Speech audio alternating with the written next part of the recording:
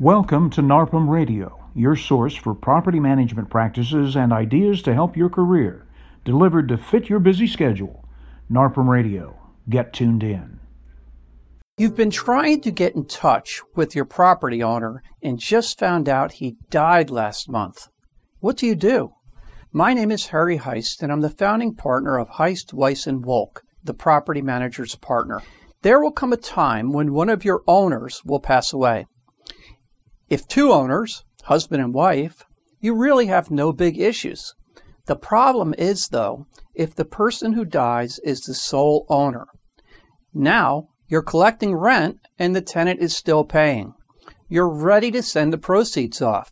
But who do you send the money to? Sometimes a relative will contact you, a son or a daughter, and they'll instruct you to send the money to him or her.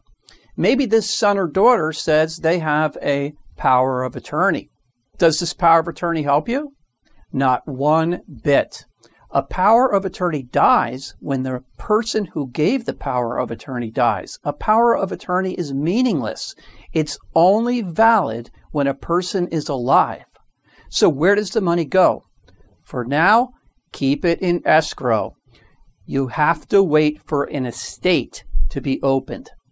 Sometimes it's not necessary for an estate. A son or daughter might be on the deed and there be a right of survivorship. But often probate must be opened, an estate must be opened. You need to wait for a personal representative to be appointed. In Florida, we call it personal representative. In other states, it's called an executor. Keep collecting rent and managing like normal, but protect that money. You don't want to be stuck in the middle of a mess. You might have the son as a contact person, a relative, a daughter. You explain in writing what you're doing. You don't want to appear to be keeping the money improperly, stealing the money. You're simply holding the money in escrow in your trust account pending proper legal notification. Now, suppose you get a letter from an attorney stating that you're to send that attorney the money.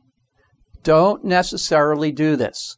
We need to dig deeper. We need proof from the court that probate was opened, that an estate was opened, and proof from the attorney that the son or daughter, say, owns the property now or is entitled to get that money. Where there's a death of the last owner, it's simply an example of where you need to stop. Don't take any action. You're not used to it. It's rare. Get legal advice and hold on to that money. We're here for you when this happens. If you have any questions regarding this or any other topic that we discuss, please feel free to email us at info@evict.com. Thanks for listening to NARPM Radio.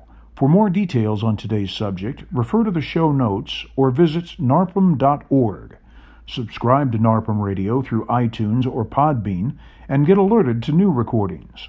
We'll see you next time on NARPM Radio.